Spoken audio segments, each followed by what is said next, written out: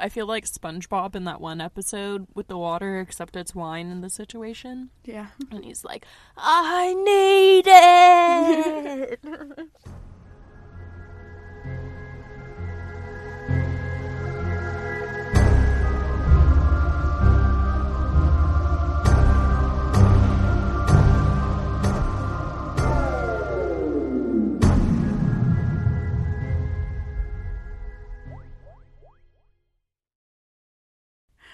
I've actually been watching SpongeBob again, like just throwing it on when I'm doing homework and stuff. Me too. I love it. I put it on for, I say I put it on for Theo, but I put it on for me. I'm like, look, Theo, cartoons. Does he watch Scooby-Doo? I think I've put it on, but he hasn't been interested. Right now he's really into Magic School Bus. That's been like his favorite show right now. But they have like it's not the old one. Yeah, they did like a remake. Yeah, where it's like when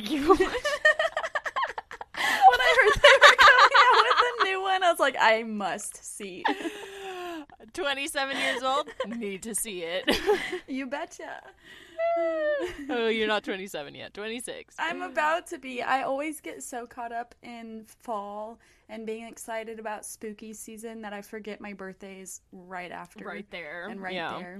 So it's September, which means my birthday is 2 months away.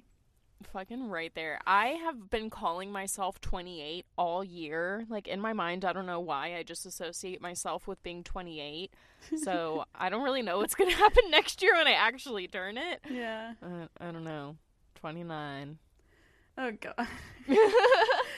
Yeah. Where did the years go? We're 30. I just, like, fuck. I'm at that age where it's not appropriate for me to be being such a fucking... like the way I am, but I'm gonna blame society. I'm gonna blame the boomers. Times have changed, right, Bush? You know, it is now completely okay for you to be living with your parents at this age. Some might even say innovative. Well, it's a circle of life. They take care of you, you take care of them, even when they're still taking care of you. Yep, and it'll never stop taking care of me. But that's okay.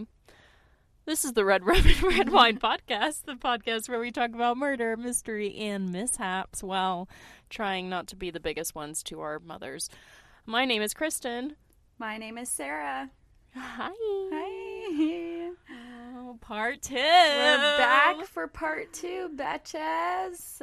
Betch. I had to wait a few hours because fucking life got in the way, but hey, now it's good because instead of a White Claw, I have wine. And instead of a White Claw, I have my pumpkin beer. It's that late night recording. Hey. Coming at ya with part 2. So, if you listen to part 1 of the Dorothy Puente / boarding house from hell, Which you should have listened. If not, yes. go back one. You missed out on some stuff. Yeah, go listen because this is part 2 and it might make a little more sense if you listen to the first one, to be honest. And I would like to address my pronunciation on Dorothea's name. I know we're kind of touching on the confusion on that in part 1. So I do believe it is Dorothea. Yeah, Dorothea.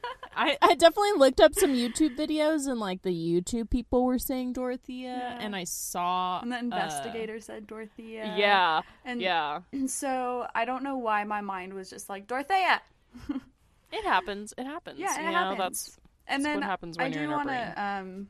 It's really not a big deal because whenever I said like when this is all happening, I think I said Dorothea was 60, or I may have said about 60. She was 59. I don't know if that matters to clarify. She just looked 60. Yeah. Whatever. But I'll do a quick recap before we dive into part 2, just in case you need a refresher. Mm-hmm. So basically, in part 1, we covered a little bit of Dorothea's upbringing and history. What opens the investigation up is when a man named Bert goes missing. So we talk about investigators going to Dorothea's house to question her about Bert. Investigators get permission by Dorothea to dig in her yard, and they find skeletal remains. And then on day 2 of this investigation, they're digging for more bodies, and just as more remains are being found or about to be found, Detective Cabrera gets word that Dorothea is not where he left her. For a 59-year-old, she sure fucking moves fast. Right? So Cabrera had walked with Dorothea to a nearby hotel. She said she wanted to grab coffee, and that's where he had left her. So at this point, he's like, what the fuck, Dorothea? Where are you? So this set off... Click your red heels and send you home. Yes! This set off an international manhunt, because at this point, they definitely just found a second set of human remains, and then they find out she's gone. So this is obviously a red flag, and God, Dorothea, your timing on this, this escape, how she kind of pulled it off was pretty impeccable. I mean, like, honestly, you gotta, okay, just another point that women just tend to do things a little bit better than men. She played it, sorry, no tea, no shade, sorry, it's only like 1% of our audience is male, they get it, but it's just insane how she was able to keep it so calm, so cool, so collected, and be like, yeah, this is an old house, like, obviously, this body, like, I have no idea, and then when she's like, fuck, they're not gonna stop there, well, okay, I'm an old grandma, I need some tea to keep me awake and not fall asleep during this investigation. Lo and behold, she has, like, the fucking escape plan of all escape plans. Like, yeah, what's like crazy mind-blowing to me is that she literally had the police escort her to her escape. I can't. The fucking lead detective that is telling you the story is like, I'm the one that fucking walked her to the place. It's just like, because you wouldn't think that some sweet old innocent lady would do that, but she's not a fucking just sweet old innocent lady. I don't don't judge a book by its cover, people. Hello. Yeah. Like, she found the perfect opportunity. She was probably watching the dig happen, and while watching John Cabrera dig in the area he was digging in, when he was unknowingly feet away from another body, he gets interrupted by Dorothea to get coffee. Like, yeah, right. She got him to stop digging. She got him to pause what he was doing and found a window to get the fuck out of there. Like, I don't want to give you a round of applause, but that's something that you see in the movies, and you're like, no way it happens in real life. It doesn't happen that smoothly. But Grandma, come on, Grandma, Dorothea. Wow. Dorothea. An employee at the hotel that she was supposed to be getting coffee at was questioned, and they did see Dorothea. They said she walked across the lobby and then used the hotel phone, and she called a taxi because she got picked up by a taxi cab. Mm-hmm. And I mentioned in part 1 that while there's kind of a famous photo of when Dorothea was getting escorted out from her house to go get coffee, where she's wearing this nice-looking red, long-buttoned coat, and it's kind of drizzly. She's holding an umbrella. The employee from the hotel specifically remembered, this little old lady in a red coat. So it was pretty... Oh my God, like little impressionable, I guess. Yeah. And this little instance in the hotel lobby was the last time Dorothea was seen by anybody, like, locally. John Cabrera was ripped apart in the press and in the media for walking Dorothea to her escape. He received major backlash, and I think maybe like the next day a press conference was held by the chief of police to kind of address this mistake made, because it wasn't solely on Cabrera, it was on the police department. No, but I will give it that, like, they were given a lot of warning, I feel like. Like, Yeah. Judy was on it. She knew what was going on. The fucking note that was handed to him saying that it's just like, I get that you see this lady and you're like, there's no way that she could commit all these horrible crimes. But at the same time, like, you have on some rose-colored glasses because you are missing all of the red flags that are popping up around this woman. But because she's some old woman, you're completely ignoring it. Yeah. So, like, I understand. I feel like you at least have an officer with her in her apartment And yeah, while exactly. the dig is happening. Exactly. Ugh. You're talking like you've already found one dead body. It's just you can't you really let that one slide through your fingers, man. Like, I'm sorry. I understand that people make mistakes, but wow, that was a pretty big one. Like, ooh. Yeah. In the press conference, the chief said kind of verbatim, basically, we let her walk away. We shouldn't have let her walk away. She's a killer and mistakes were made.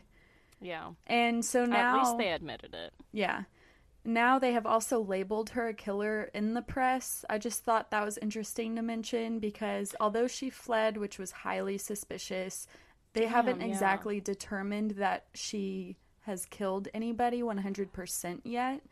That is a really good point. I think this kind of fueled the media fire with this whole case. And this whole thing with Dorothea basically walking away also fueled John Cabrera even more to catch her. Ooh, he's pissed. Yeah, he was like, nope, I'm going to turn this thing around. Fuck you, bitch, you're going down. Except investigators really had no clue where she could have gone and didn't know where to start in looking for her. They did the basic stuff, you know, like a nationwide search, such as her photo being all over the news. You know, they checked airlines, bus lines, so forth. They were hoping with all of the news media coverage that somebody obviously would see her photo in the news and see her in public and kind of like turn her in or give a tip. But it didn't lead anywhere for a while. And so while they were trying to locate Dorothea, they still have to focus on the remains they are exhuming. Ugh. And this whole case at this point is a fucking crowd, dude. Yeah. Like, not only is it blowing up in the media, but the whole F Street where the boarding house was located was flooded with spectators, news crews, and media crews. Like, they showed it in the documentary, just the whole street was flooded with crowds of people. Ew, people were trying to profit from this whole situation by selling merch and swag. Okay, that's not okay. T-shirts and shit. Ew, no. Literally one of the neighbors was selling T-shirts. Oh, yeah. This, like, really, humanity, we can stop now. Like, fuck, dude.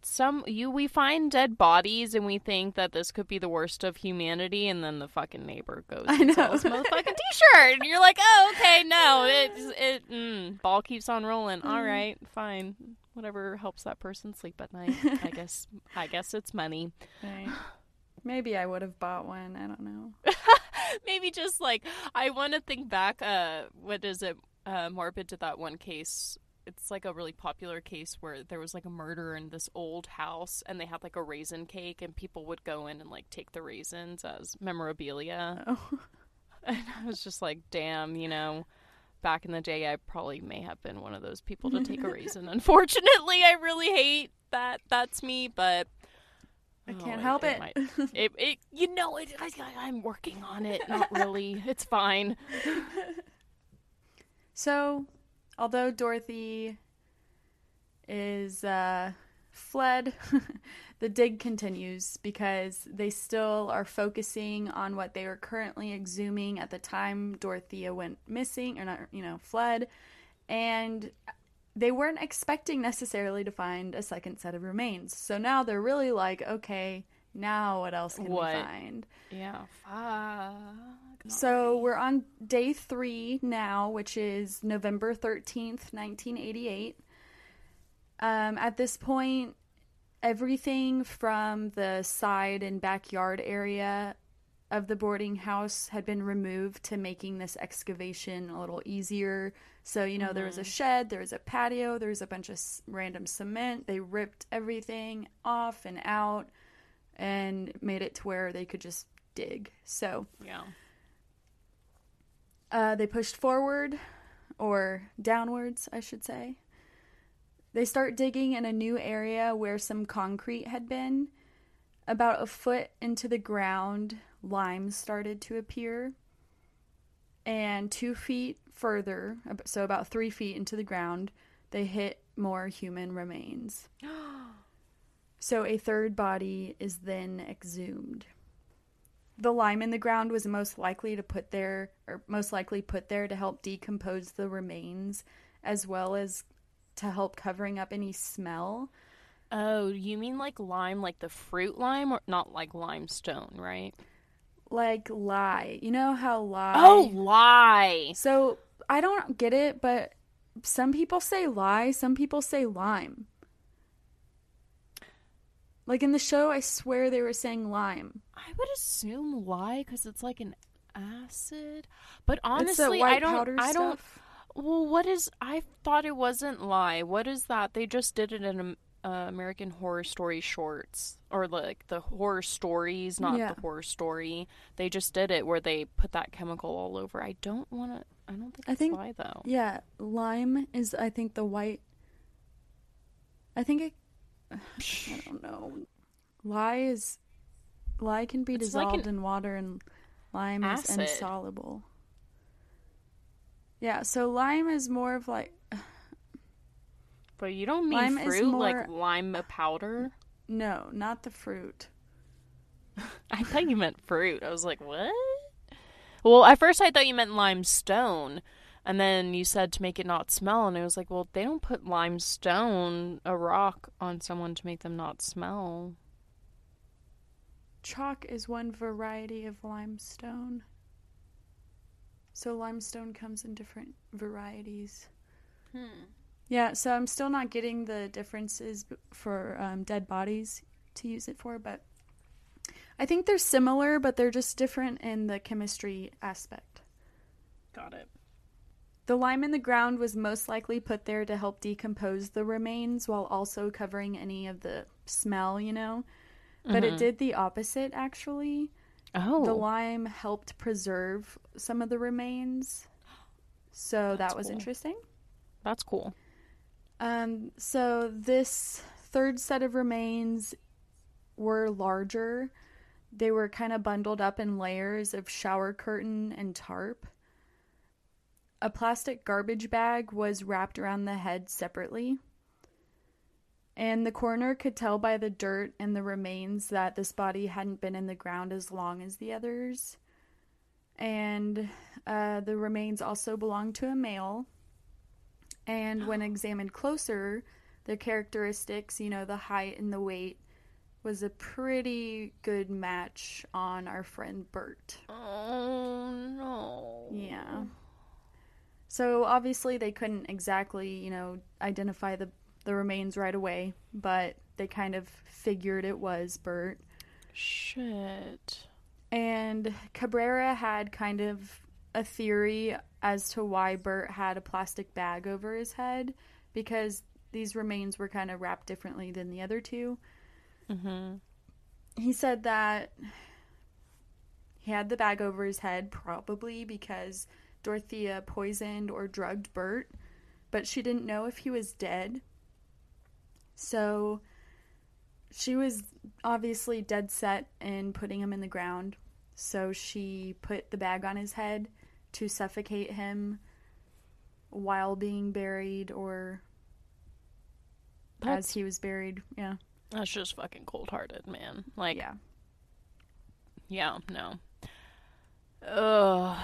It's all cool grandma until you hear those facts, and then it's like, nope, you can rot. You can rot. Yeah.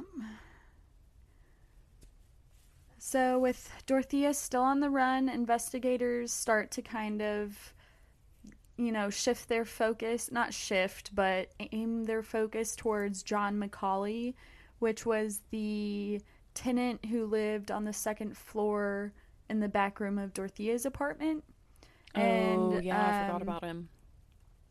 Yeah, so he was the one who was mentioned, that was seen a lot around the boarding house and with Dorothea, so...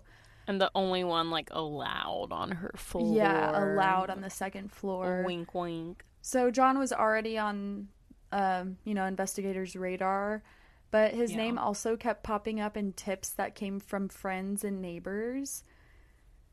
John seemed to cooperate during the digging, at the boarding house. He was kind of hanging around, whatever. But he quickly became uncooperative, which led police to think he was lying about some things. So John McCauley was placed under arrest with the assumption he either knew something or was Dorothea's accomplice. So it kind of blows my mind how they can quickly arrest John for thinking that he was lying and him being uncooperative, but they didn't see any reason to arrest or hold or at least watch Dorothea while they were digging up bodies in her yard. In her own back. Her yard.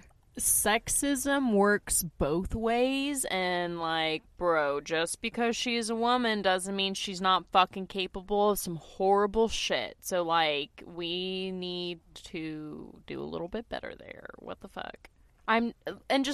What proof do you have other than a fucking hunch? That's not even how the justice system fucking works. You need at least, where's your piece of evidence that you're gonna fucking bring to court? I'm really curious as to, what you're about to tell this jury as to why you think he's a murderer. Because, him living on the same floor, as suspicious as it is, doesn't fucking cut it. I would, even as much as I hate to say it, even the evidence that you have against Dorothea right now, even with her running away, is not enough to fucking put her in jail. I know as soon as you search the house, you'll probably find more, but, what you have right now, no, it's not. It's just, it's upsetting, I know, but, we have to do these things for a reason, because that's just ridiculous. Maybe they thought they used arresting him as a scare tactic to get him to talk. That's the only thing that I can think of, is they wanted to make him feel like he was screwed, and so he'd open his mouth about what he knew or what he helped with. So I don't know, that didn't work.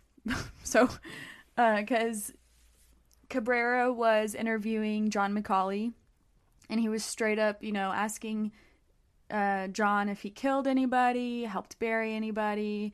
And when Cabrera was asking John these questions, he just burst out in laughter and denied everything.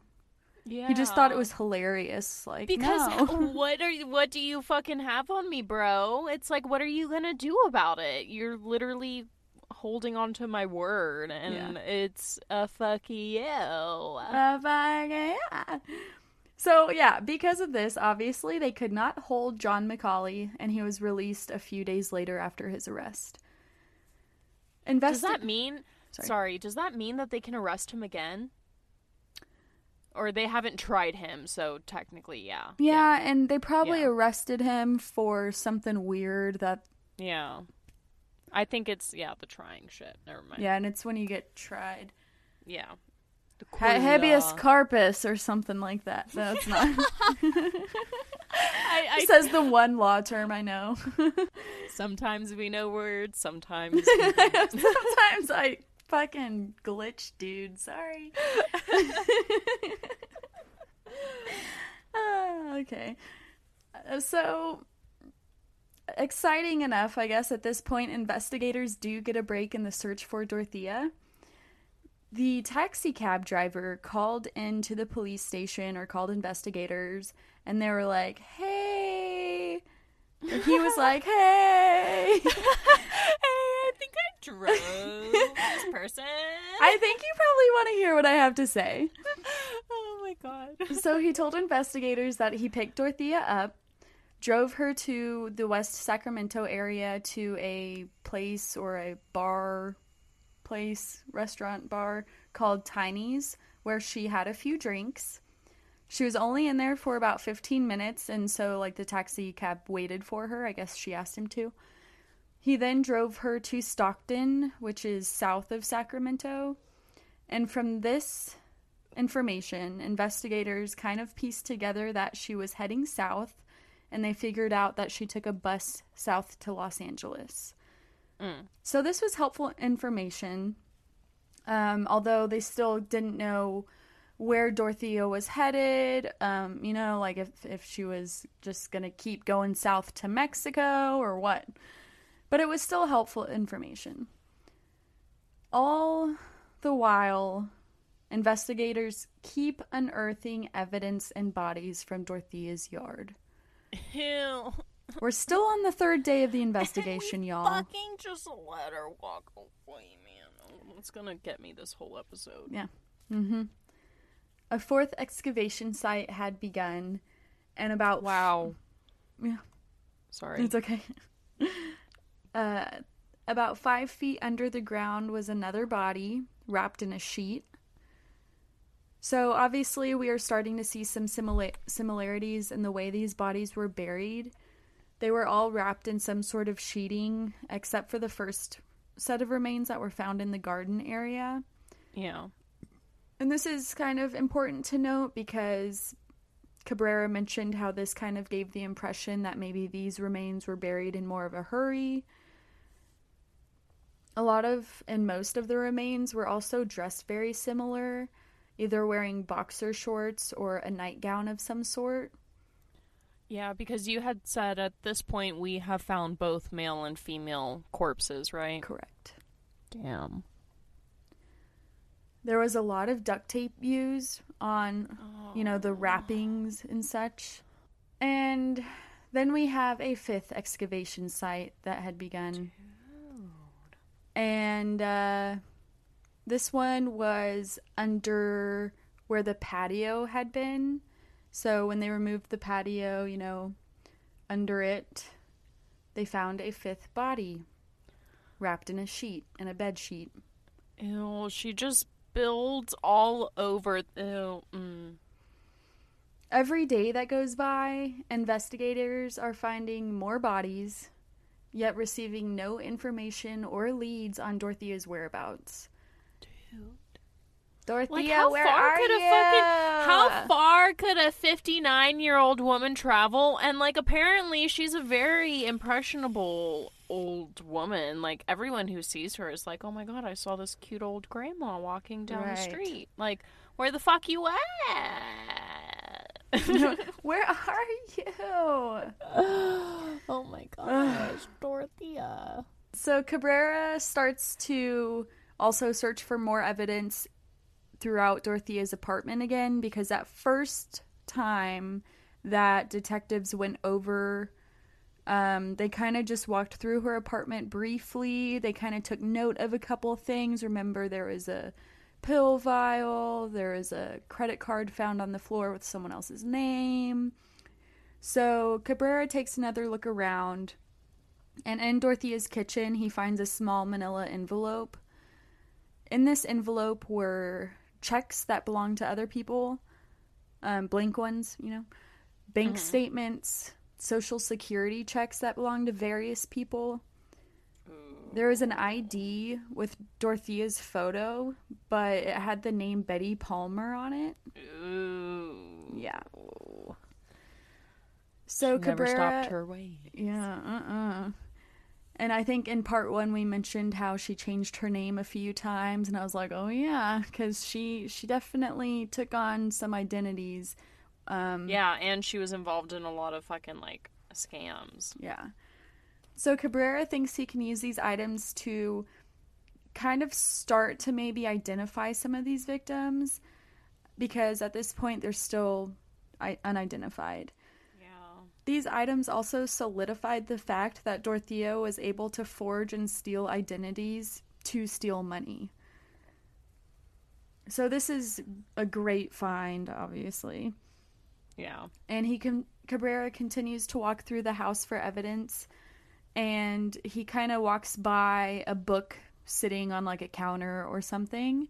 Mm-hmm. And it's a book that has to do with, it's called like Commonly Prescribed Drugs, a guide to their uses and whatever, their administrations. Oh. He's like, huh, okay. He kind of looks at it and he moves on. I mean, like, she is a nurse, but still, Yeah. that's not like a very casual. It's not casual reading, you could say. No. Even for a nurse. I mean, I don't know. I guess for a nurse, okay, but that's not what she was using it for, okay? That's not what she was using it for. It's sus. So he returns to Dorothea's bedroom and sees the familiar pill vial that had the blue pills in them that he noticed the last time. Mm-hmm. He also notices that in Dorothea's dresser drawer, some blue pill capsules that had been pulled apart with nothing in them. So he starts doing the math. He knows Dorothea has a past with drugging people. He just found a book on prescriptions in her home, and these blue pills that are torn apart are obviously sketchy. Yeah.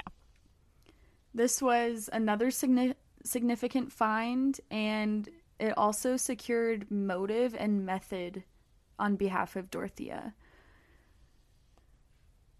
The middle room in Dorothea's apartment, I believe it was just kind of like another bedroom. It had a daybed in it, and under the bed was a couple of rugs, area rugs.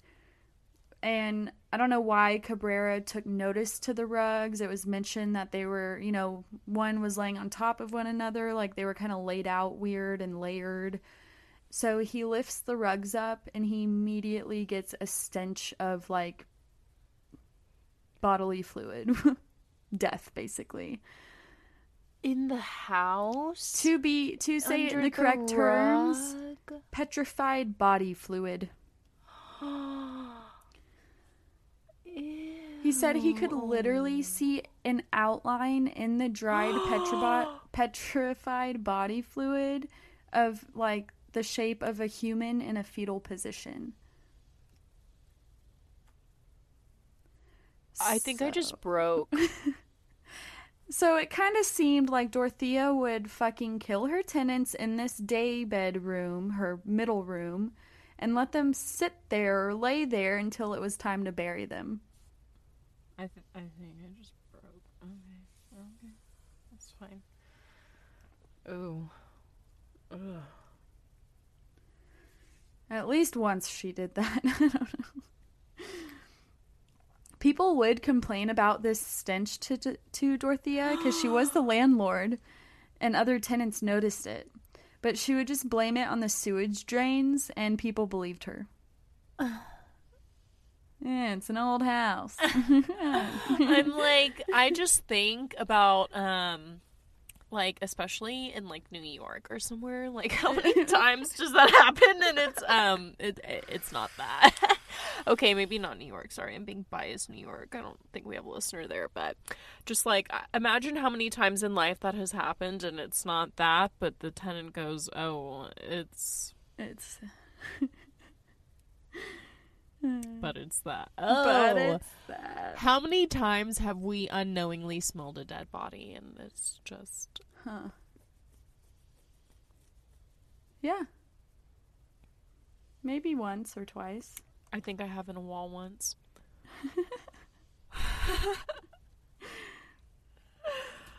Okay, so at this point, there's really only one small patch of an area in the yard that hadn't been dug up yet. So they start to dig in this area. About 5 feet in, another body is uncovered. And this is body number 6. She doesn't, like... She really wanted to fertilize that motherfucking ground with fucking dead bodies. Holy shit. What would she have done when she, like, ran out of space? I don't know. Well, you'll see, maybe, because... Sorry. I don't want to know. I don't want to know. So what's strange about... That was a rhetorical question, Sarah. My bad. Sorry. It's okay. No, I mean, I do want to know, but My soul doesn't. Yeah. So what's different and maybe strange about body number 6 is that the remains were sitting up in a sitting position in the ground, but the remains had no head, no hands, and no legs. Oh, that's okay. That's way different than how do you even get a body to sit in a grave? I don't know if it's just the way they put him in there. But dude, okay. Do they ever find the head or the hands or the? No, and it was. I hate when that happens. Yeah, sorry. it's okay. It's my least favorite thing. It's just I'll touch on the theory about why maybe some limbs were missing and later. I think when I talk about the victims, or maybe I'll just say it now. So I think Cabrera mentioned, another little theory of his is that this may have been one of her first or earlier victims because she may have attempted to, she thought cutting off limbs would make the disposal easier. She possibly took the body parts and disposed of them in a body of water or whatever. Or I would even think it's like more of a... I don't know why she would be concerned with the identity because, of course, she gets homeless people, but that's very much like you take the hands and the head as a way for you to not identify someone. So I don't know if maybe that's what she was trying to think, but obviously for your first kill, one, you're nervous. You have not like I've killed anyone, but you just like have no idea what to anticipate afterwards. So I'm sure she was nervous and paranoid and doing all of these things, and then after the time passes and she's not caught, she's like, oh, I can do it again, and then keeps on and just the... And you're so right, like the missing head, hands, all of that is usually done to hide identity, so that very well could have been a part of it. So we never find out, so that'll be left for us to wonder about. Shortly after body 6 had been exhumed, body number 7 was exhumed. I believe in that same kind of last area. It was kind of unclear to me what day body 6 and 7 were found on, if it was like day 3 or 4 of the investigation. I might say at the timeline a little more in a second, but we're still not very far into the investigation. With all this shit that has happened, sometimes you think that like weeks can go by, but it's been days. So to identify the victims, investigators looked at a list of individuals who had received Social Security benefits at the address of the boarding house. That's smart. Yeah, totally. Fucking, like, good job. I'm like, wow, damn, I wish I would have thought of that. I'm like, damn, actually, I should have. Good job. You know what? You did something right. So they were able to narrow the list down. They were able to see if, locate individuals saying, like, yeah, they received checks here, but now they live in another place. They're alive or they're dead or, like...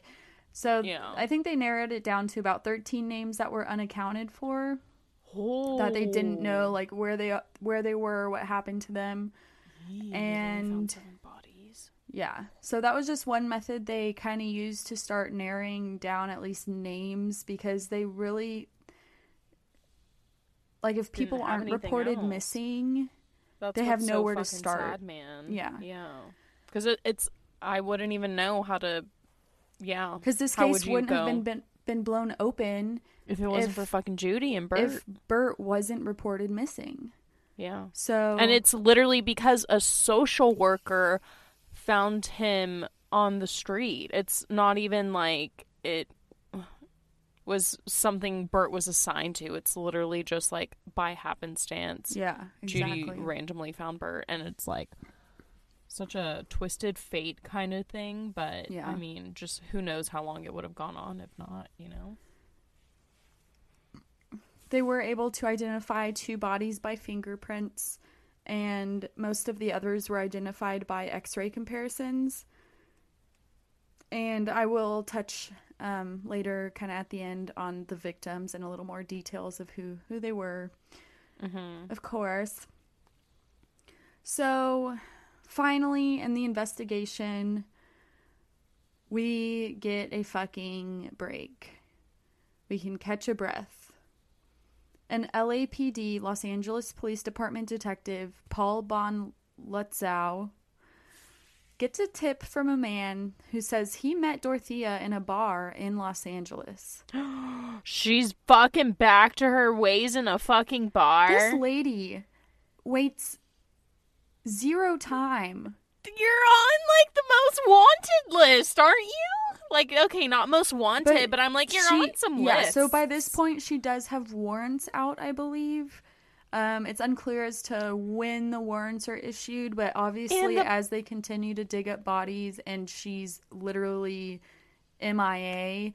And the fucking dumb bitch is still in California. Yeah. She didn't even think to get out of the motherfucking state. She's fucking all over. Homegirl, you are getting. She's slipping up. Yeah. You can tell either it's her age or she's getting way too confident in herself. She's way too confident. She probably wants, or she knows she's gonna get caught. She wanted like one last little thrill. I don't know. I'm like, if I were her, bro, what would I do? I'm just like, the fucking balls on you, girl. I do not want to go down a dark alley with you on the other side. She's scary. What the fuck, Grandma? Ew. Ugh. Yes. Okay, so this guy, Paul, says that Dorothea sat next to him at the bar and striked up a conversation. Ew. But she was asking him, like, kind of hard-hitting specific questions about what he did for a living, if he was on Social Security. Oh, what's your income like? Can I make it what's more your Social obvious Security for you? number? Is it okay if I murder you? This man literally recognized Dorothea and was well aware of what was happening north of him in Sacramento. And so I don't really know how the night ended. He obviously didn't go home with her. He survived. Yeah. I think he kind of just played it cool and shrugged her off, and later, immediately, like, called the police, this investigator. He got the address of where Dorothea was staying, I think probably while they were at the bar or something, I don't know. Yeah. And so LAPD go to the Viking Motel. They knock on room 31. And a little old woman answered the door. The detective asked, "Are you Dorothea Puente?" Without hesitation, she says, "Well, yes, I am." Why is she so cool about everything? Girl, freak out a little bit for me, please. It's unnerving. So she's placed into custody and arrested under the warrants that were out for her. So the nationwide manhunt, or Dorothea hunt, has ended. Sacramento detectives flew down in a private jet to Los Angeles to get Dorothea in their custody and to transport her back to Sacramento. I don't know why. I think the weirdest things are funny. Like, I just thought that they flew in... I mean, I get why they flew in a private jet, but the private jet was funded and sponsored by one of the local TV stations that they flew in. I just thought that was kind of funny. Like, the fucking state doesn't just... whatever. Nope. So, lead detective... way more... I'm sorry, the media probably, like, maybe got something out of it for doing that, for sure. It's just funny how media is so like, oh, you need a serial killer transported? We got you. Yeah. For an interview. But all we need are photos of you guys inside the private jet and your soul with our logo right behind you. Ugh, media, you're weird. You can send us a private jet at redrumandredwinepodcast@gmail.com. We will take a private jet if staff and fuel are also sponsored. Yes, and the jet. Yeah. Clearly. I don't know. Out of staff in the jet, fuel the jet, I would say by far is the most expensive mention part. You know what I also just added to my watch list? I forgot what I saw it on, like, Prime or Hulu, or I was about to say Hulu. The Jetsons. No, I remember the Jetsons. Yeah, just to give that another go. Mm-hmm. So, lead detective Cabrera said that Dorothea didn't really say much right away after getting into his custody, but shortly after, getting back with the Sacramento police, maybe like when they're on the jet or something, she just kind of quaintly said, "Mr. Cabrera, I'm sorry." Because she ran away from him. Yeah, because she ran. I mean, a bad I was girl. even gonna say, like, okay, Cabrera, as soon as she opened the door, I'd be like, whenever I'd be like, bitch, what the motherfucker, what you think you doing running away from me like that? Like, She's just like, oops. She's like, I know it, like, 2 hours have passed by, but I just wanted to mention that I'm really sorry about the other day.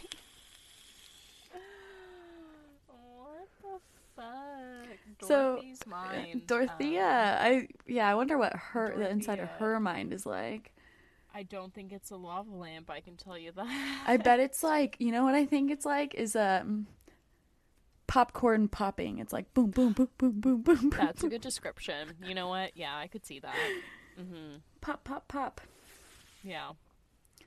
The plane ride back to Sacramento was full of relief. Obviously, Cabrera was ecstatic about having Dorothea in custody finally, and he said something in the documentary like, "I walked her to her freedom, and now I'm walking her away from her freedom."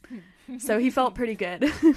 But also, like, I know we obviously talked about it when we were talking about how he got a lot of shit for it, but he also really did just take a lot of the blame, like, without... I think he did do a good job of, like, saying, hey, I fucked up, yeah. And then he tried his best to make up for it. He took responsibility, the police department took responsibility, but him as a single person took a lot of the blame from, like, the media and stuff, and he handled it really well, so... and he was able to catch her, so at the end of the day... And like I previously said, you're okay. That all fueled him even harder to find this... Try and catch her. Yeah. Can I call her a bitch? I mean, I find have this been. bitch. I have been, so... We're all Who bitches. am I? Okay. You're a bitch, I'm a bitch, we're all bitches. Mm-hmm. If you're offended by that, bye. You're a bitch. So, even though they finally have Dorothea, detectives still don't have cause of deaths of the remains yet. There aren't any witnesses that had seen Dorothea do anything, or any witnesses that Dorothea had confided in about any kind of murderous plans. Mm-hmm. So the evidence is still in the works. You know, they don't have much besides the remains. So again, kind of talking about the similarities on how the remains were wrapped and dressed. Cabrera, he was really involved in the missing persons unit, so he had a lot of experience with just like the knowledge surrounding that.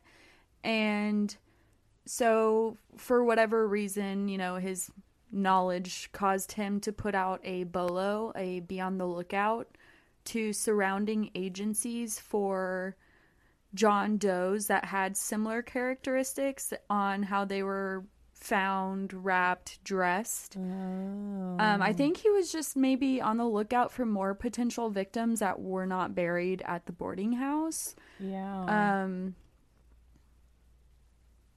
And it's a good thing that he did that, because shortly after he put his BOLO out, Sutter County Police, which Sutter County is kind of north of Sacramento, not very far, they contacted Cabrera and was like, hey, we have a John Doe that matches the manner of your descriptions.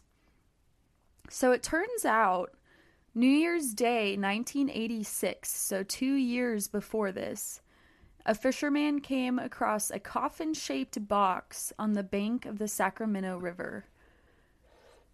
Inside the box was a corpse. Oh, fuck.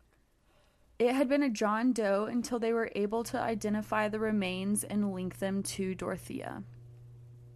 Shit.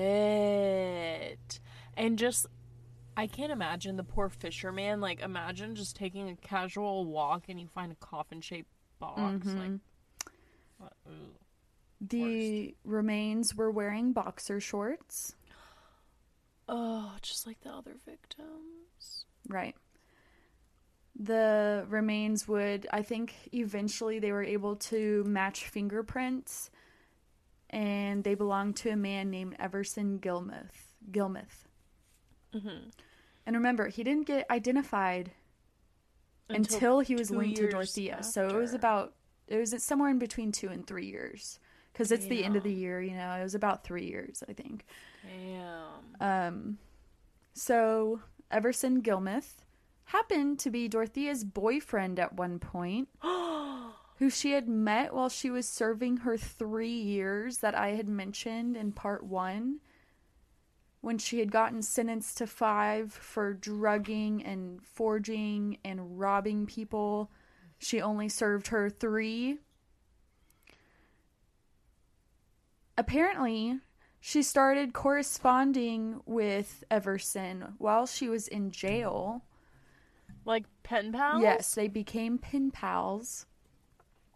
He was a widow, he was lonely, and I think becoming pen pals to inmates. What time is this?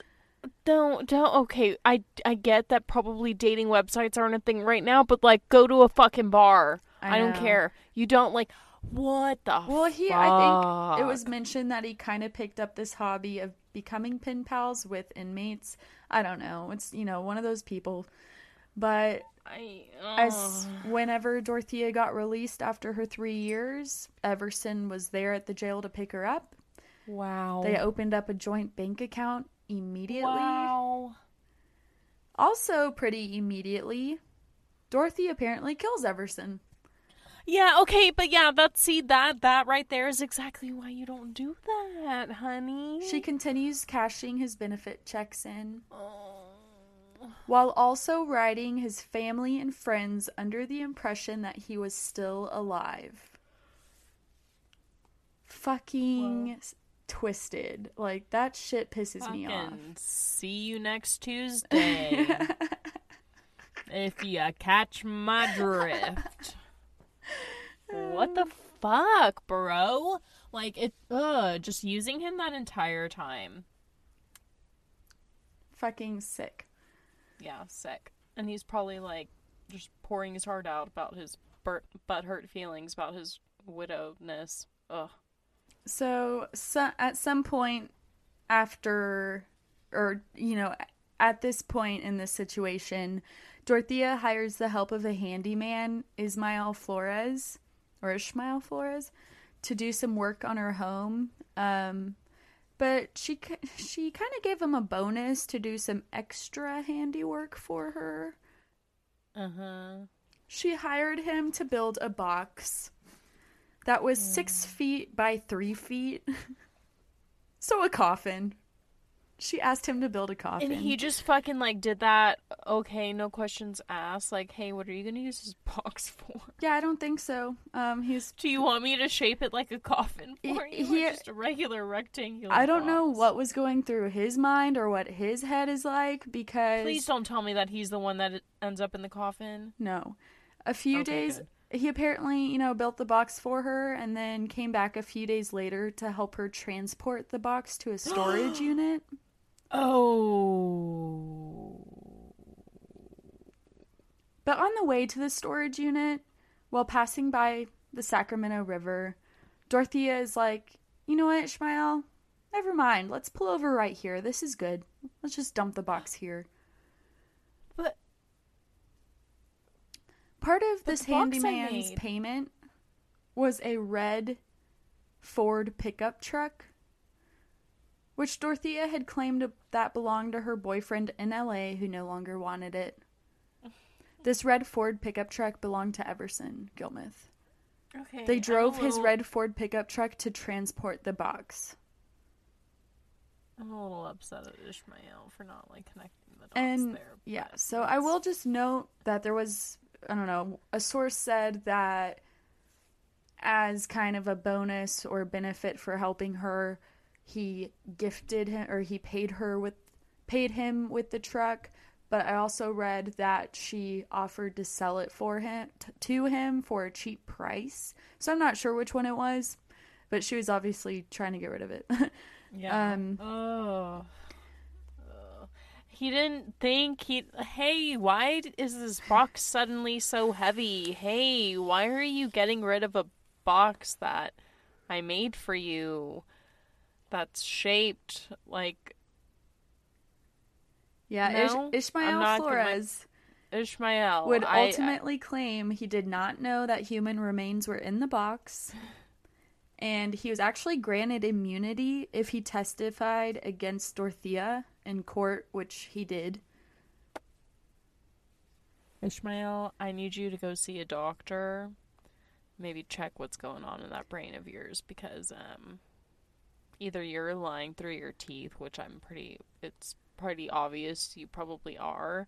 Either that or you have an IQ of like 3, and I'm really worried for your mental health. You need to go get that checked out.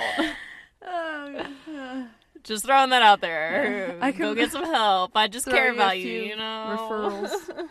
Okay. I mean, at least he, like, said stuff to help her get in jail, but, okay. Ugh. So this is now the 8th victim involved in this case, and that has been linked to Dorothea. We'll find another death now that was linked to Dorothea that kind of came to light after these remains were being found. So further back in 1982, Ruth Monroe rented a space in an apartment Dorothea owned. You know, this is pre-boarding house days, before she lived in the blue Victorian boarding house. Mm-hmm. It's unclear. I did read sources that at that time she was kind of running another boarding house situation. But I'm a little unclear on that, if like that's what we're talking about there's now. A potential that there could be like a number of victims out there that we don't even know about. Right. So before she got sent to jail for those 3 years, remember, or when she did, after she was released, part of her probation or her parole was that she couldn't run a boarding house. And I think it's because she previously did. So whether this was in a boarding house situation or just an apartment situation, in 1982, Ruth Monroe rented a space in an apartment that Dorothea owned, and I think it was a roommate kind of thing. I'm not positive though. She was a friend and business partner of Dorothea's. She was also into nursing and healthcare. I think she previously worked in pharmacy. Yeah, that's probably how she like drew her in. Yeah. She even opened up a joint bank account with Dorothea. Why do people don't, even with your spouses, don't do it. Not even with your mother, don't do it. Like, just don't do it. Don't do it. Doesn't matter. Just don't do it. Doesn't matter. Just don't do it. If I didn't have a joint bank account with Blake, I'd be in the negatives. If I didn't have my mom's bank account, I'd be fucking dead. But, I mean, c'est la vie. It's neither your case nor mine. This is fucking Dorothy's case. And in Dorothy's case, you don't fucking do it, bitch. Unless you're poor like us. You don't fucking do it. Good point. But also, don't do it. Shortly after moving in with Dorothea, Ruth's health started to decline. And this was kind of after Dorothea started to feed Ruth her creme de menthe cocktails on the daily. Oh. So Dorothea would give Ruth these fucking cocktails. And after, a few days of taking them, she fucking... Sorry, it's not funny. But I mean, like... She just went downhill. And oh, man. One day, Ruth passed away in the apartment to an apparent overdose. Fuck, dude. She overdosed on codeine and acetaminophen, which is Tylenol. I mean, she was feeling fucking good when she went, but Right. fuck, man. There was kind of an anomaly found during the autopsy that threw the coroner off. In Ruth's stomach was a minty-like substance, although they didn't think much of it because they literally deemed her death a suicide. That minty substance in her stomach was that creme de menthe cocktail, but they didn't fucking know that. Man. So the cream did whatever, the meth, whatever. Creme de menthe. The cream of de la meth it was fucking like, obviously it's drugs, but so what was it? It was like a, Okay. she just, So yeah, I can explain it for like those who don't know. Creme de menthe is a liqueur. It's like a green minty liqueur that, so it has alcohol in it, but that was you like can a also whipped cream that she put some drugs in. no. So, but you can also mix it in cocktails with other alcohol to give that mint flavor. You know, if you were to do like a if you were Girl to like Scout cookie shot or like a Thin Mint. fucking Bobby's version of a Thin Mint. Ruth's family actually suspected Dorothea had something to do with Ruth's death because prior to Ruth passing away, she expressed some concerns to her family members. She, on the phone one day, told them that she felt like she was dying, and she told them about the creme de menthe cocktails that she was being fed. And I didn't write this down, but in the documentary, it even mentioned how one of her family members, like a nephew or a grandson, you know, kind of like a younger male, went to visit her and said that she was like incapacitated, out of it, like alive but not there. And I'm pretty sure it was like that next morning Dorothea calls Ruth's family and was like, something terrible happened to Ruth. She's dead. I think she killed herself.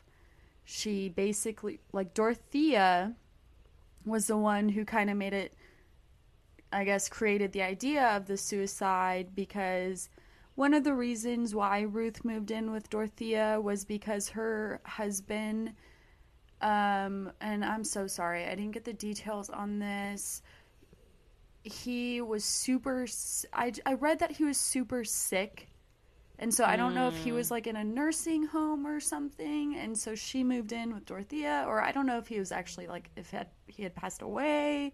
Yeah. But Dorothy was like, Ruth was super depressed about her husband and she just couldn't take it.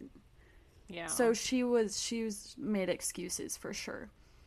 And it's just crazy how, like, I'm sure that the family saw like the rapid deterioration that happened exactly between that time, and there was just like nothing that they could physically do about it, because I know. And the fact that Ruth would even mention the creme de menthe cocktails to her family is important, because it shows you that Ruth knew why she was getting sick. She started to go downhill as soon as she was getting fed those cocktails, and it only got worse. At the time of Ruth's death, Ruth's family pressed for further investigation, but at the time it led nowhere. It was deemed a suicide and nothing else came from it. Until these remains are being found in Dorothea's yard. Yeah. They make this link again to this case back from 1982, and Dorothea ends up being suspected on having something to do with Ruth's death, because, you know, the remains in Dorothea's yard all have links to Dorothea, and now this other woman who died around Dorothea has a link to her, but it was deemed suicide. So anyways, Ruth's death was changed and ruled as a homicide. And obviously Dorothea being the main suspect. So now Dorothea's victim count is up to 9. The body count and the circumstances of their relationships with Dorothea and the witness accounts pretty much all provide for circumstantial evidence. There were some small pieces of trace evidence in some of the remains, such as, so I believe Ruth Monroe was the only victim that they could get, they had a cause of death on. Mm-hmm. And I guess maybe looking back on her autopsy, there were traces of Dalmane, which is used by dentists for pain.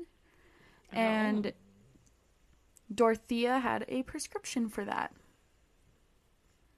I'm unclear if Dalmane was found in any of the other remains or if they were even fucking found in Ruth's, and I'm getting it confused.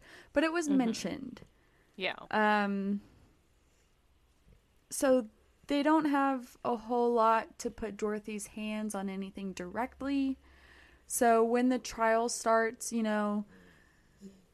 it's mostly circumstantial. So also by this point, all victims are identified. Sorry, I think I meant to mention that a little earlier, but and so they're all identified. Like I mentioned, they all have a link to Dorothea, but no direct evidence. Yeah, I was like speaking ahead of myself. Prosecution could easily prove that Dorothea was a thief and forged shit, but proving she was a murderer was going to be just a little harder. Yeah. The circumstantial evidence was good, but it was still circumstantial. Mm-hmm. Although the evidence situation is a little rocky, Dorothea's motive was clear. At least the motive that the prosecution was going with. Mm-hmm. She fucking drugged people and robbed them. She abused people. She took advantage of people. So what is interesting, though, is that from obviously what we saw throughout her interrogations and interviews, she would remain calm and claim her innocence. Throughout the trial, she denied everything and anything. It's just the fact that she stays so calm through it all. Mm-hmm. Freaks me out. It also was said that she never expressed any remorse for the victims and had always claimed, or I don't know if she always claimed it, but she claimed that she was set up, basically. So she was labeled a serial killer. 7 bodies just magically happened to fall into my backyard. I don't know how that happened. And yeah, I just put a patio over one, and I just happened to have an old roommate that magically died, and another old boyfriend of mine that magically died, and all these people around me just magically dying. I can't help it. She was being charged with 9 counts of murder. She pled not guilty. Mm-hmm. The jury took about 24 days to deliberate. And wow, that's a pretty long time. Yeah, so they actually ended up being a little deadlocked. Oh, shit. They fucking took their 24 days, and then they basically went to the judge and were like, we can't. One juror can't decide, and we're at a point where no one's mind is going to change. Here you go. It caused really high tensions in the courtroom.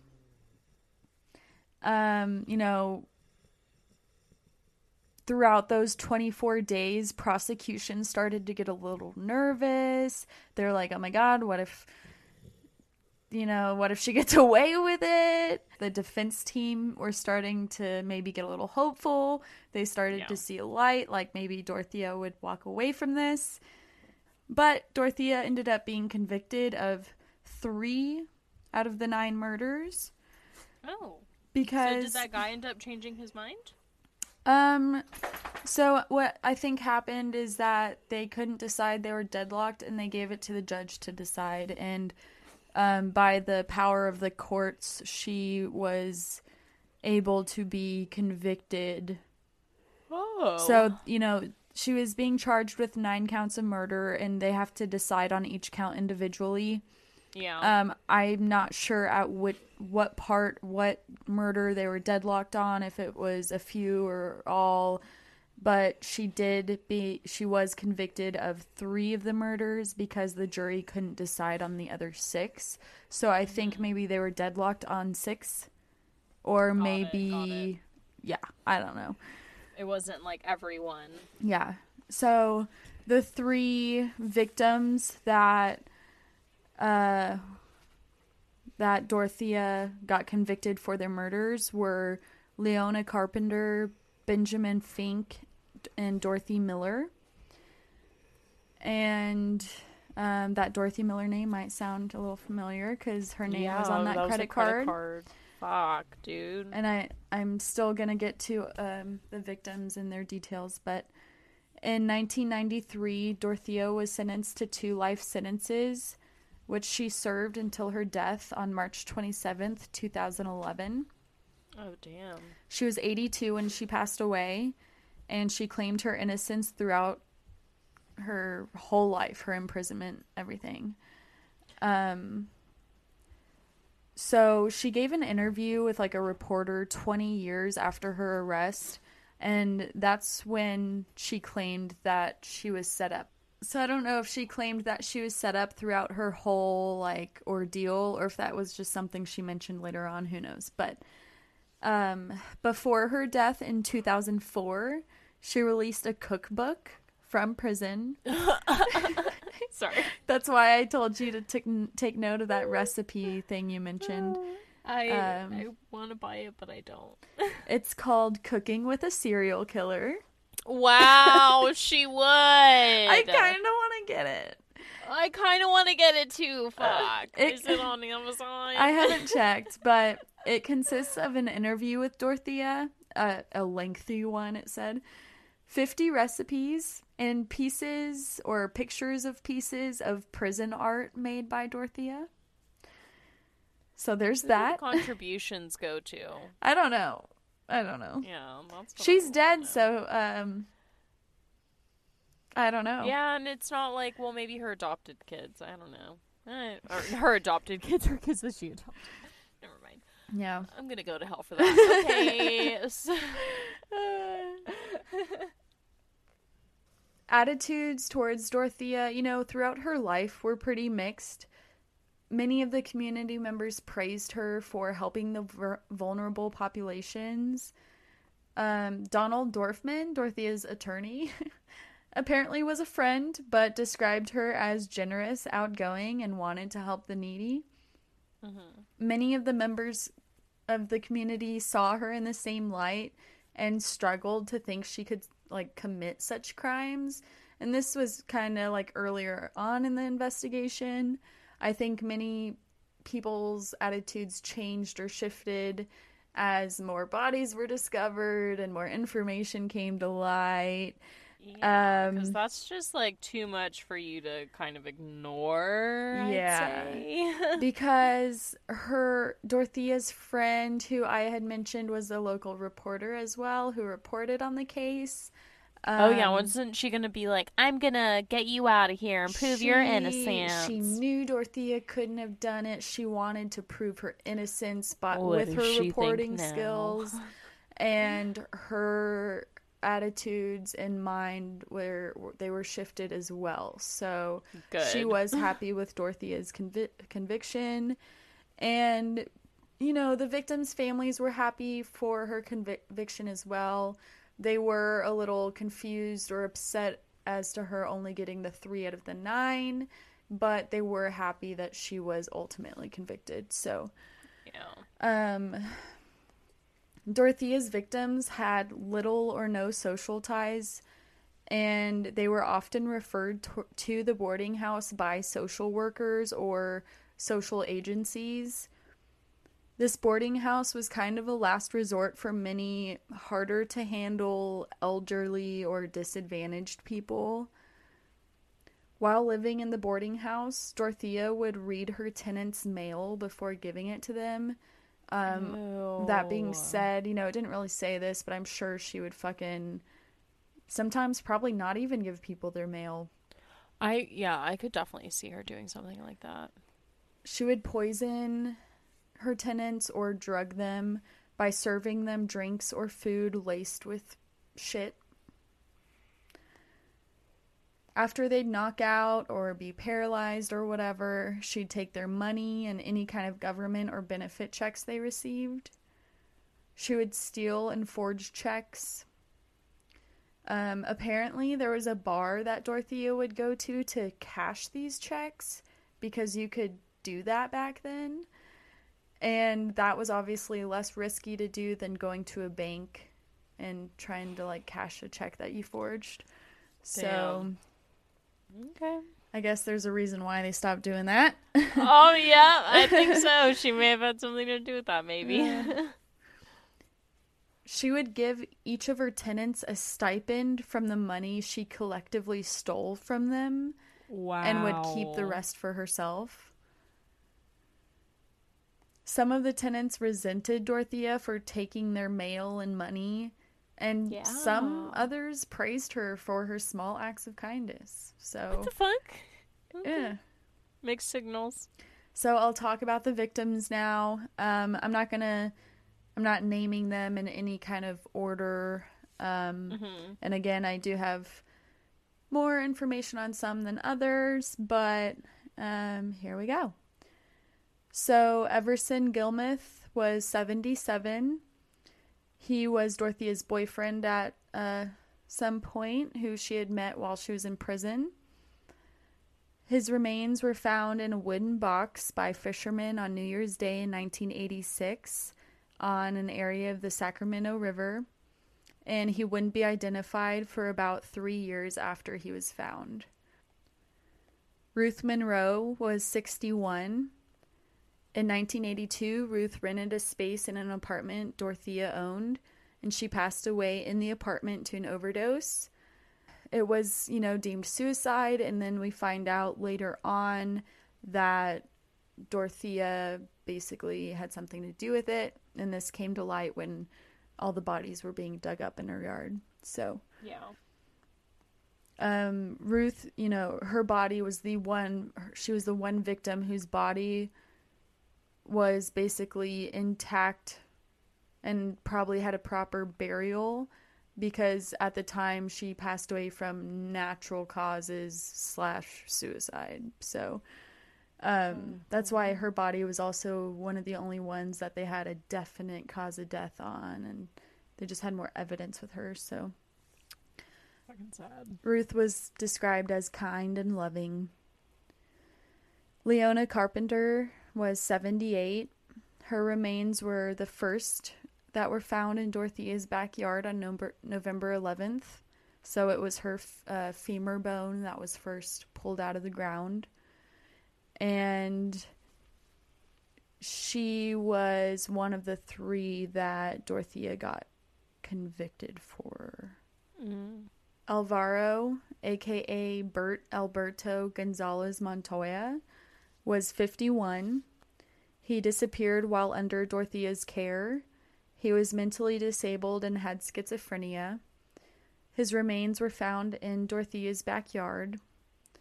His social worker, Judy Moise, expressed a little bit of guilt about his death because she placed him in Dorothea's home for help, and she regrets not knowing better when it came to Dorothea. Judy. I know. She just, it as fucked up as it is, Judy really has to look at it as a, really twisted, fucked up way of doing her job, because if it hadn't been for her caring about Bert and putting Bert in that situation, like, as fucked up as it sounds, like, it's really hard to say how many more homeless, mentally ill, how many of those people would have gone missing, and we just would have never known, and it probably would have taken until fucking Dorothea's fucking death of at 80 of natural causes, some 20 odd years later, for us to like even realize. It's just like it's fucked up, and it's just like you have to think you did nothing wrong, you only did your best, and in the end, like, it's, you just have to think of all the lives that you saved, because you did save lives, Right. and like, you caring about Bert really did something, and I'm sure for Bert it did something as well, knowing that like there was at least someone out there for him in the end. And in the documentary there were cute like homemade videos that somebody was filming of Judy kind of on the street talking with Bert. I think, you know, they probably filmed their interactions for research or who knows. And in the videos, you know, she's just asking Bert basically how she can help him. Would he be happier if she did this? If they did this? You know, would he be willing to do this if she helped him? And they're just like so sweet to watch, because she's just genuinely wants to help him. Yeah, you like, Judy, I know like the guilt is there, but you did nothing wrong. Like, you were just trying to help him, and at the end of the day you helped more than I think you realized. And she actually honestly did everything right. You did. Which she helped really even did. More, so it's just the world is fucked up sometimes, and even when we do everything right, it's not enough. And like, I really don't understand why, and it's so messed up, but it's just something that happens, and it's like really fucking unfortunate. But I mean, it happens for a reason, and thankfully you were there and you were able to care, because there were obviously a lot of other instances where, I mean, not to say that those other people didn't care, because obviously there were people out there, but it just like didn't work out, and it was your moment to fucking pop up and help out. Everyone in that case. I don't know. I'm editing some of that out. Like, period. Oh, dude. Where my wine at? Dorothy Miller was 64. She was a veteran. She served as a nurse in World War II. She saw some shit. She did suffer from a little bit of PTSD afterwards. And she did become an alcoholic, kind of in her veteran or later years. She was living with her family, like her either daughter and son and their spouse and her grandchild. But it became too much because of Dorothy's alcoholism.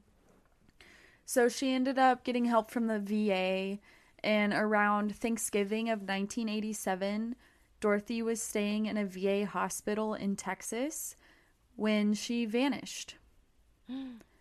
Her family never saw or heard from her again. What the fuck? Yeah, so apparently it's unclear what happened when Dorothy leaves this VA hospital. What seems to happen is that she ditched it and sought refuge in a boarding home in California. I don't know how she got to California or why. Fuck, dude, because there's no way that Dorothea is gonna fucking confess to what actually, well, obviously, I mean, she's dead right now, but there's no way of us to know. Yeah. Because no one's She never said anything about anything. Admit to it. Fucking bitch, man.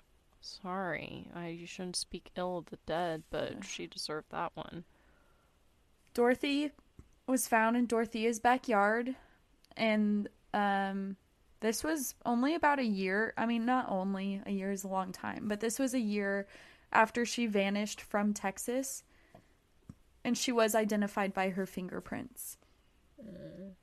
She went missing from Texas and was found buried in a yard in California. That's what freaks me out so much when people go missing is you have no idea where they are. Her family they were so perplexed. Her Dorothy's granddaughter was featured in the documentary, and she was just like, "What the fuck? How? Like, how? My grandma goes missing from Texas. She's found buried in a yard in California. This woman murders her and steals her money. Like, Jesus Christ." So, Dorothy is described by her granddaughter as loved, wanted, and missed. And she never deserved the ending she received, obviously. No, so. it's so sad because all of these people have lived such a long life only to meet an end like that. It's just like, bro, let them die peacefully. Like, they only got like less than 20 years left. Yes. Tops. And Dorothy Miller was also one out of the 3 murders that Dorothea was convicted for. Benjamin Fink was 55, aka Ben. Ben was living at the boarding house, and apparently one day or one night, he was super drunk and causing a ruckus around the boarding house. So Dorothea kind of walked up to him and grabbed him and walked him upstairs to the 2nd floor, telling the other tenants that she was just gonna go make Ben better. Ew. He wasn't seen again. Ew. I really, no. I don't fucking, like, it's so funny how at the beginning I was like, haha, this is so, oh, that's so funny. She drinks vodka and orange juice. I drink vodka and orange juice, and now I'm like, no, bitch, get the fuck away from me. I don't even want to call you grandma anymore, you cold-hearted mother sucker. Ew. Ew. It's just the total lack of remorse. I mean, fuck, man. People really take to childhood trauma differently. Oh, yeah. There's a moral of this story. Oh, wow. She just had some real different thoughts about it than I did. Side note, if y'all are ever curious about your childhood trauma, you can take the Adverse Childhood Experiences survey. Like, just Google it and it'll pop up. And we'll fucking link it down below. Yeah, I'll do that. And it measures your traumas as a child, and it gives you a score at the end. And yeah, we all suffer traumas, and usually the more traumas, the higher risk for adverse and risky behavior into adulthood, as well as health issues. And so everyone handles it differently, but yeah. I mean, she just really took it up a notch there, pal. I think she needs something a little bit deeper than therapy. End of the day. Just throwing it out there. Yeah, no, she'd probably just play along and play it cool the entire therapy sesh. Oh, that's what I didn't know any. Ew. I want to slap you across your grandma-looking face. Hell yeah. Ew. And also, Ben was found in Dorothea's backyard and identified by fingerprints. Ugh. James Gallup was 62. He had had brain surgery previously and was actually living at the boarding house while he recovered from his brain surgery. Holy cow. During his recovery, Dorothea would keep him sedated. He even complained to people that he was being pressured and forced to sign over his Social Security checks. And after he was, kind of complaining to people is when he vanished. He was found in the backyard. He didn't stand a chance. I know. He was found in the backyard and identified by x-ray comparisons from the x-rays that were taken from his brain surgery. Fuck, man. Vera Faye Martin was 64. She was the 6th body found in Dorothea's backyard. And remember, the odd or different thing about her remains were that... Oh, just kidding. This is something else. Sorry. Something weird about the discovery of her remains was that the dirt around where her legs were was formed into the shape of a bridge. So, like, underground, the area around her legs was like a bridge shape. And so detectives or coroners say that this could be because she was possibly buried alive and was kicking her legs, which condensed the dirt around her and caused it to form in that bridge shape. Stop. I really wish you didn't tell me that, man. I know, I'm sorry. But fuck, bro. Like, I'm like, every fact you tell me, you're stripping off every bit of humanity I see in this fucking I know, it's old like woman. It's like no two cases are really the same, although they're all very similar. And The brutality.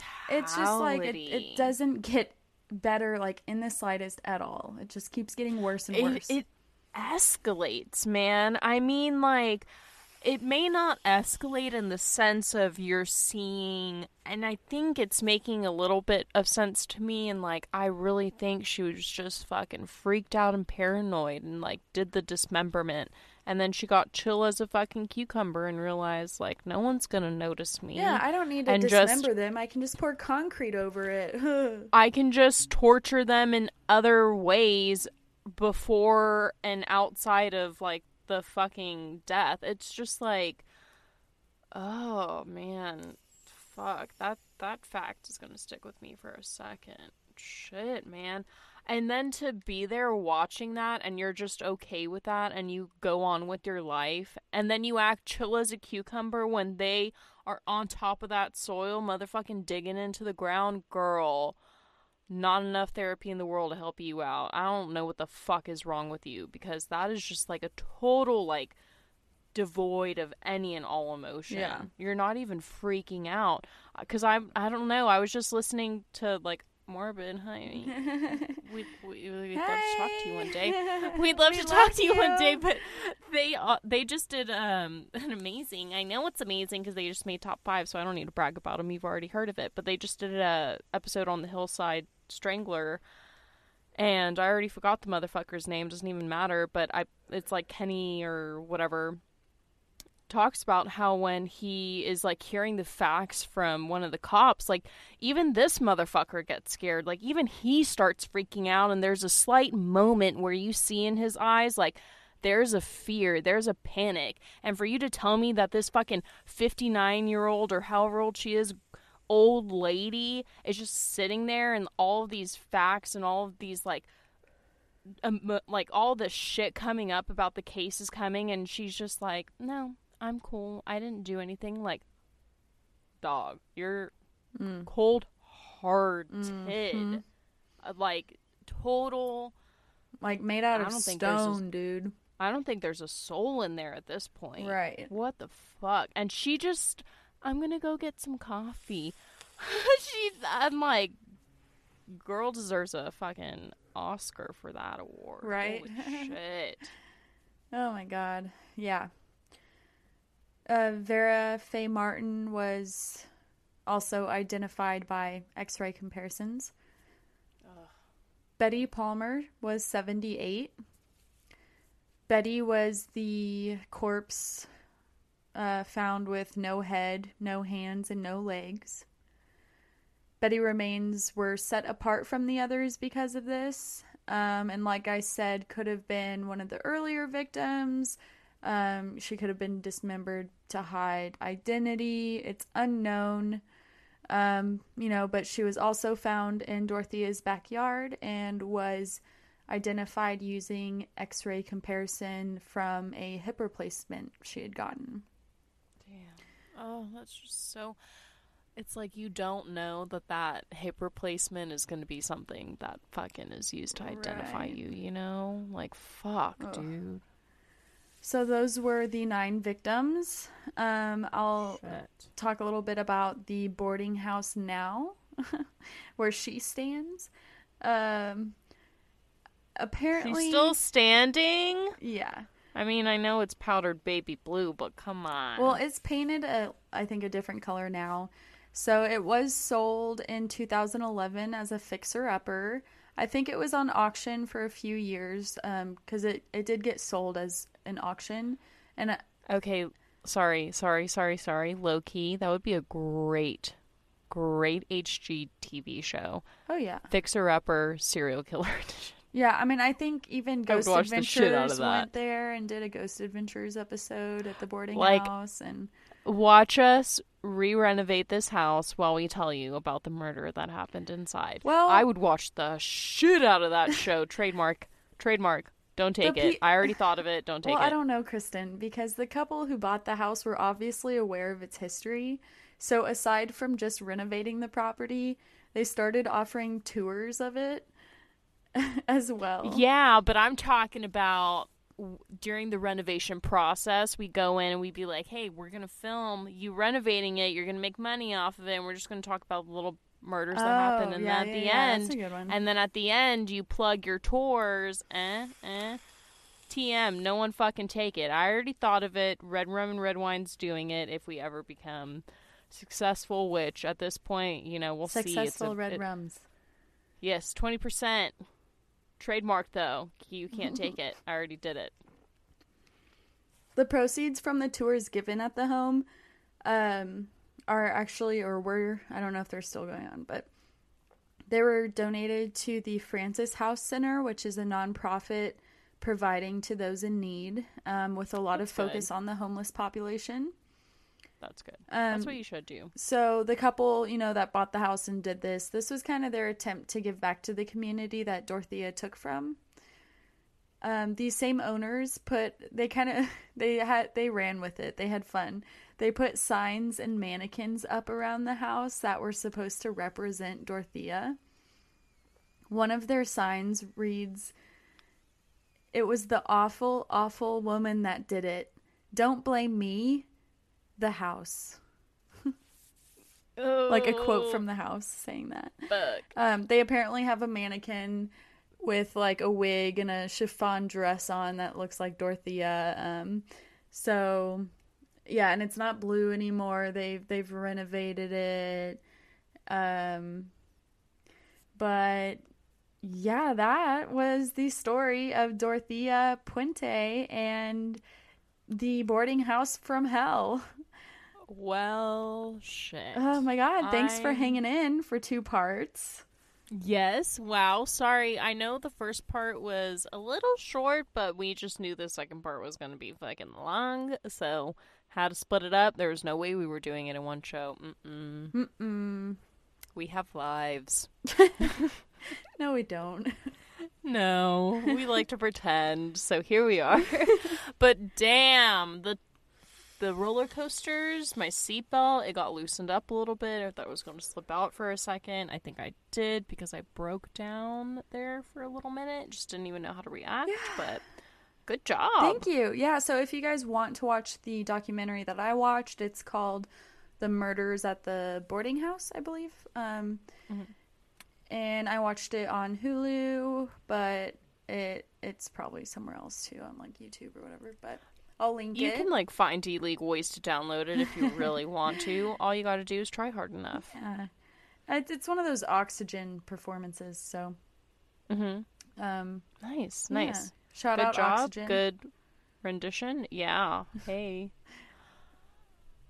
Oh, that wheeze. I gotta stop smoking. Dude, yeah, I can't breathe, but I blame the allergies. Like, my voice is a little... I'm blaming allergies. I am not blaming the copious amounts of smoke that I inhale every day.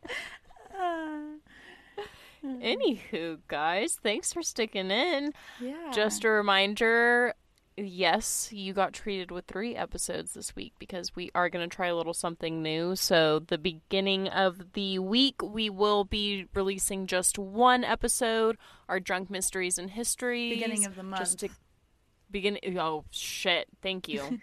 Sorry. First I have drank week. I have drank copious amounts of red wine at this point. You know what I'm saying? Okay. Yes. So, we will be releasing Drunk Mysteries and Histories around like the first week of the month, just depending on how it lays, just so we can get that content out. They're really interesting stories that we come up with. We have just been finding a hard time picking a spot to release them, and we found one. So we're doing it next week, and then we'll just release one the first of every month just to give us a little break as students starting a new semester, and to give y'all some fun short stories for mysteries and histories while we are very drunk. Hell yeah. Can't wait Yeah. to take y'all back. It'll be a good time. So stay tuned. I think we'll post that next Wednesday. So Wednesday, you'll be hearing us. And then we'll go back to regular posting. So yeah, be sure to follow us in the meantime on Twitter, TikTok, Instagram, Good Pods, YouTube. I think I finally fucking did it. RARW podcast. And if you're feeling lonely tonight, send us an email. Red Rum and Red Wine podcast at gmail.com. Yeah. And Cheers. I think that's it, guys. Oh, fuck yeah. Cheers. Cheers to not judging a book by its cover, because see you next Tuesday, Dorothea. Dorothy. Dorothea. Dorothea. You said Dorothea. it. Cheers to being hard as stone and keeping your composure. I wish I could do that. And preserving those bodies, man. Right? Was that limestone? I'm still confused. So it was limestone, right? Or was it Yeah, lime? lime is a powdered form of limestone and chemicals. Nice. So that I made think. sense. I think. We're maybe if we're wrong, hey, send us that email that we just said. Question mark, let us know. Are We'll you a keep chemist? You updated. Let me know. Are you more educated than us? Probably. Send us an email and tell us all about it. Okay, bye. Bye.